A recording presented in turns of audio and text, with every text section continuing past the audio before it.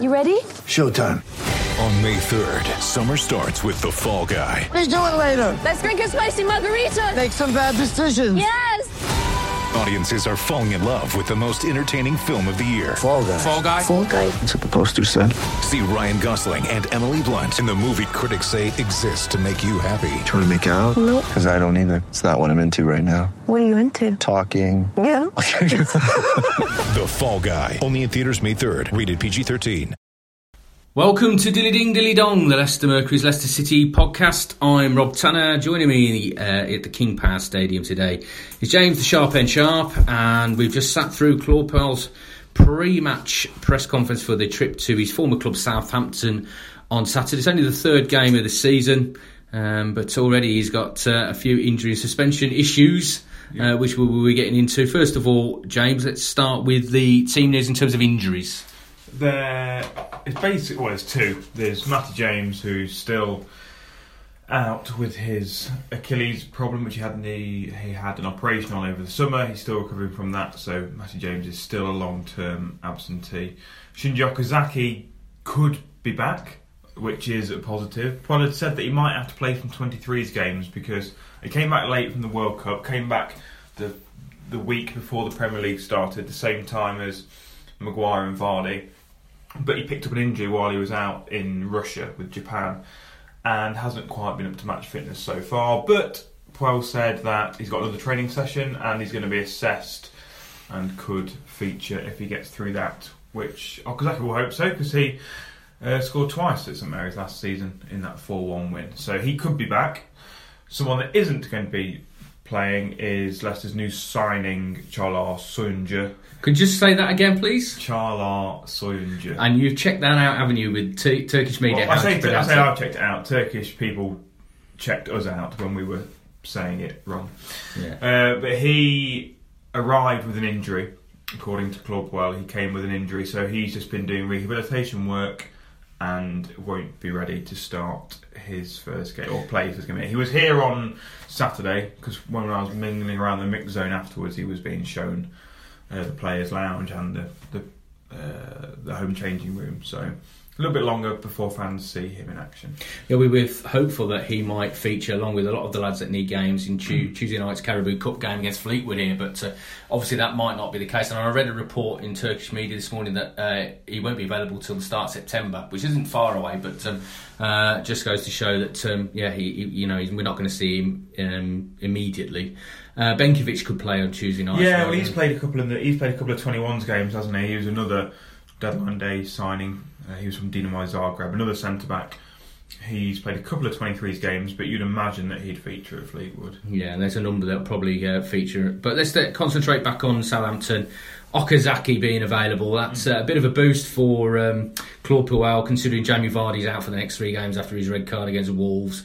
We've talked at length about the challenge, but he is unavailable, so we're all expecting Kelechi Iheanacho to be given the nod to lead the attack, but Shinji Okazaki certainly gives Puel another option, and he mentioned another one as well, which slightly surprised me, even though I shouldn't be that surprised because we saw it a little bit in pre-season, Demarai Gray. Yeah, I was going to say that I reckon Shinji would be third choice in that list of who could replace Jamie Vardy. I reckon it would go Iheanacho, then Gray, then Okazaki. Ran a story online yesterday, an interview with Gray, where he talked about how much he's been working one-on-one with Puel, and I think Puel likes him. He's given him a lot of one-to-one sessions. Glowing in praise with him for him today, wasn't he? Yeah, and so I think Iheanacho is the one you'd expect to come in. He's the one that performed so well in pre-season, 4 goals in 3 games. Didn't take his chance against United and missed a couple, so Vardy came back in. The natural successor would be Iheanacho, but then I think Gray is in there. He played him in pre-season up front. I was talking to Gray after the game against Wolves because it was Gray who went up front after Vardy got sent off. He likes the freedom of playing up in that in that central role. Puel likes him there, so I reckon he might just jump above Okazaki in the pecking order. But he hasn't got the greatest goals ratio, has he? No, he's just reached 100 Premier League appearances. No, not Premier League. 100 club appearances for Leicester. Only 6 goals. So that's not the greatest strike ratio for... because Puel was saying there in the press conference, wasn't he, that he thinks long term that might be his role, and that'd be great for City and for England even. But certainly I think that goal ratio would have to go up considerably for him to be considered at that sort of level. But that was interesting. It's an interesting one, isn't it, for him to throw into the melting pot. And but there's no question Jamie Vardy's going to be, well, impossible to replace, isn't he? I know he's got different options. They are different players, but as he's been asked today, you might have to change the way they play a little bit. Yeah, because we've said this before, haven't we, that when Leicester do have to think about life without Vardy for the long term, it's going to be difficult because no one plays like Vardy. Vardy's he's a unique player. He's a throwback. We talked about it in terms of his tackling, but also in the style of play, he's a throwback. Yeah, he's your old style Gary Lineker type. Yeah, not like the last man. Yeah, he's the quick striker, gets on the shoulder of the last man, makes runs in behind, latches onto through balls, and is as ruthless in front of goal as any other striker in the Premier League. Without that, Iheanacho and Paul said in his press conference, Iheanacho, Gray, Okazaki, they offer something different. He said Vardy doesn't get involved in play that much, and that is why sometimes when Leicester don't play very well, Vardy's sometimes isolated because he's there waiting for everyone else to get him into play. Iheanacho and Gray and Okazaki, they would be expected to maybe drop a little bit deeper and start and take more part in the play. Paul said that they've worked on it and they've worked on different people, so it will be interesting to see how they go about their style without Vardy there. Well, James Maddison's certainly given them a different leaf of life up front, haven't they? He's a very different option. He's had a great start to his City career.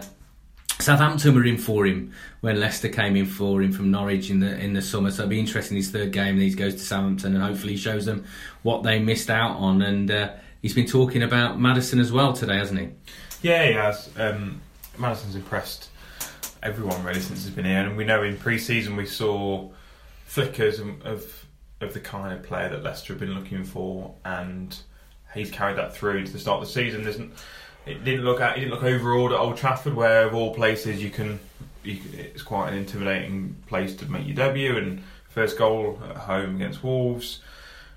He's got a bit of a swagger about him when he's on the pitch, and already people are starting to talk about him in potential England circles. Paul was asked again today about England. Ben Chilwell, I know he's his best mate and they're always hanging around together. He's already pushed him for England.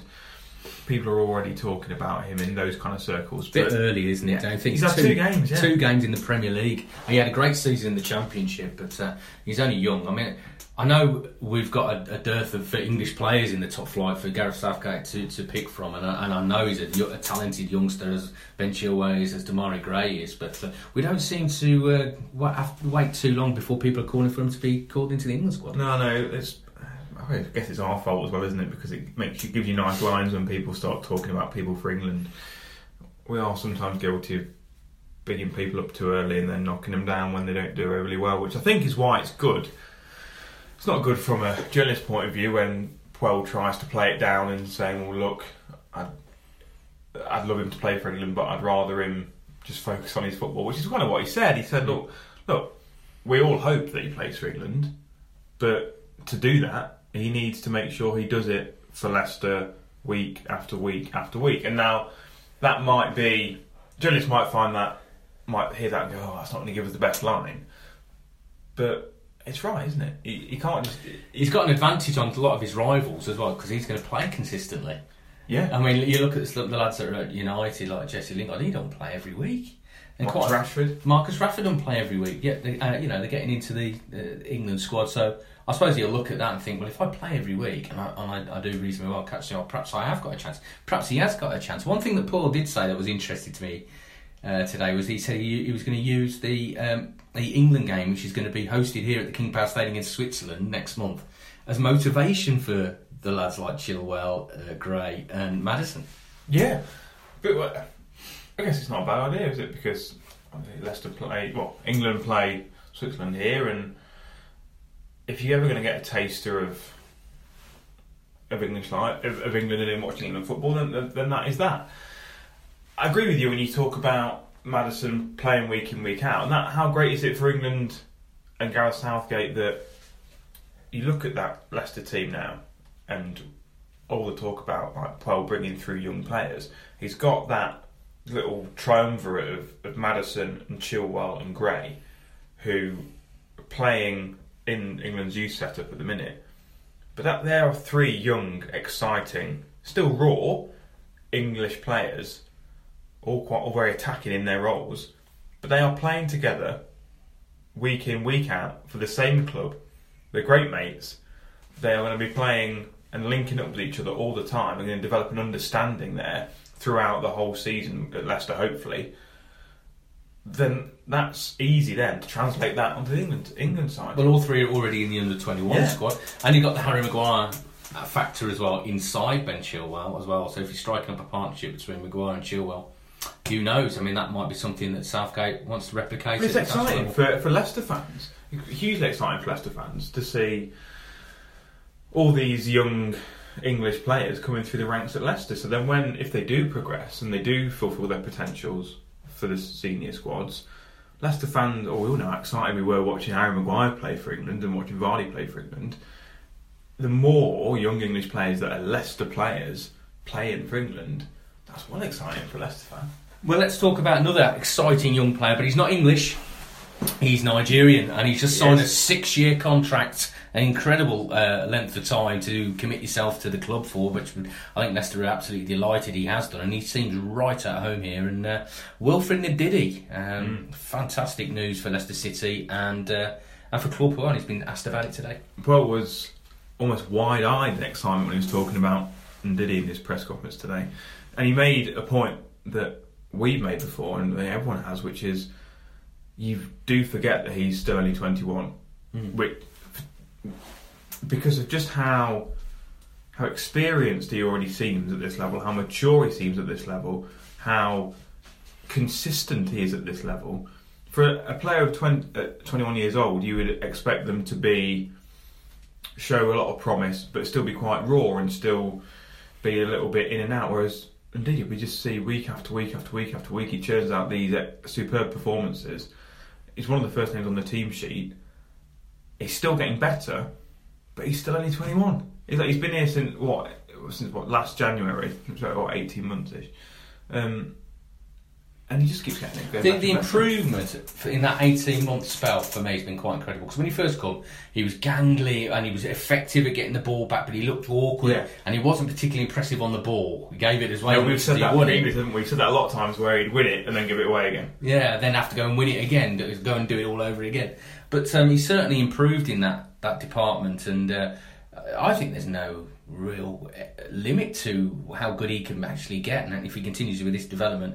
And again, I go back to it, because he's playing week in, week out in the Premier League, and there's only one way you can improve, and that's by playing football. Yeah, and it's quite scary to think that if he sees out this 6-year contract at Leicester, he will only be 27, and probably only then be in his prime. Yeah, that is a hugely scary thought. You consider how good how good he was when he first came here in terms of being ready-made for the Premier League, but still very raw. And how good he is now, and he's added so much to his game now. He's so much better on the ball now. He's so much better distributing the ball now. He reads the game much better. He can, as Paul put it, he can direct Leicester's play. He can give the information to all his teammates.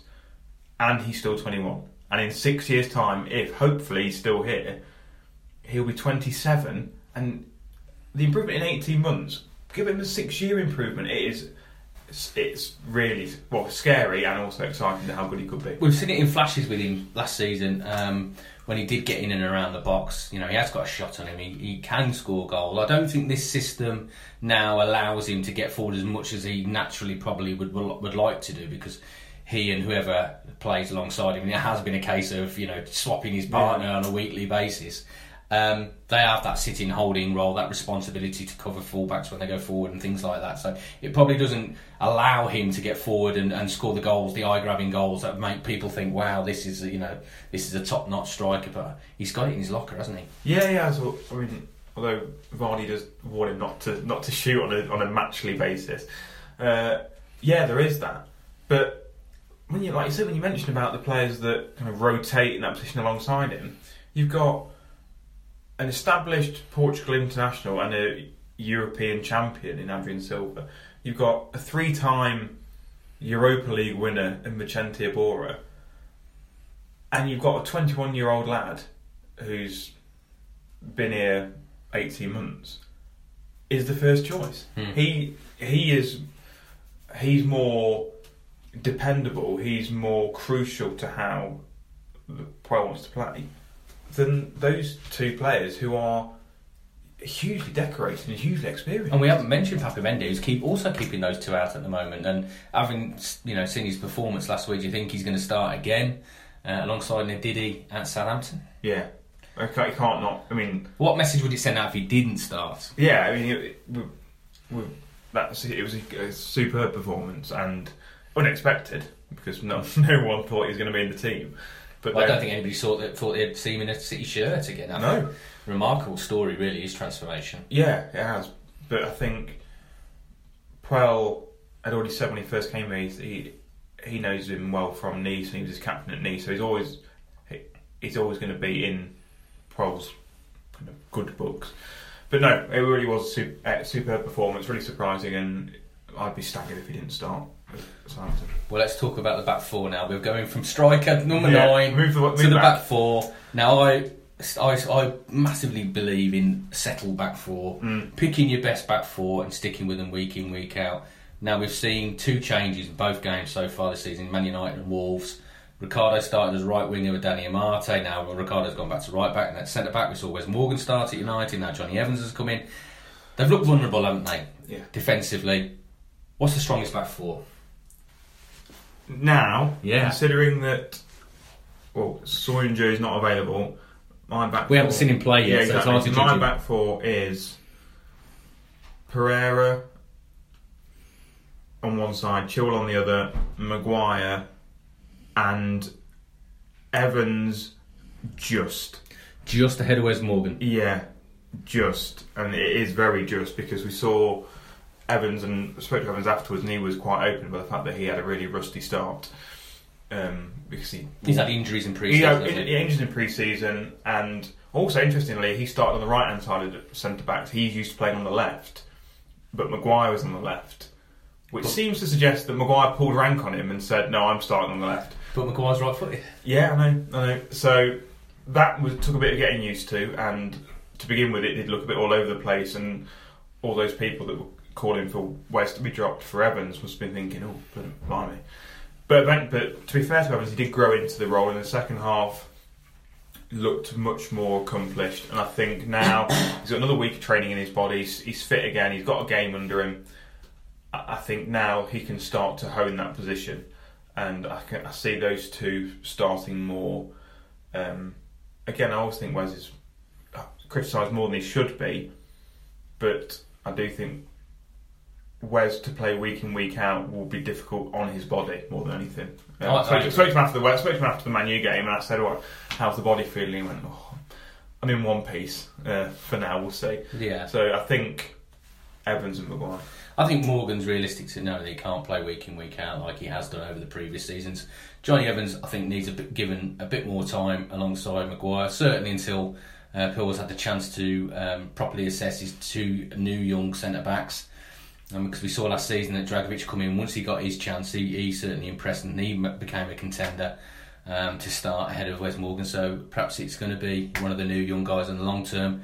But Johnny Evans, plenty of experience. You needed that alongside new guys in the side, and certainly when you got those youngsters in front of you as well. I think Johnny Evans will probably get the nod. Yeah, I agree with you there.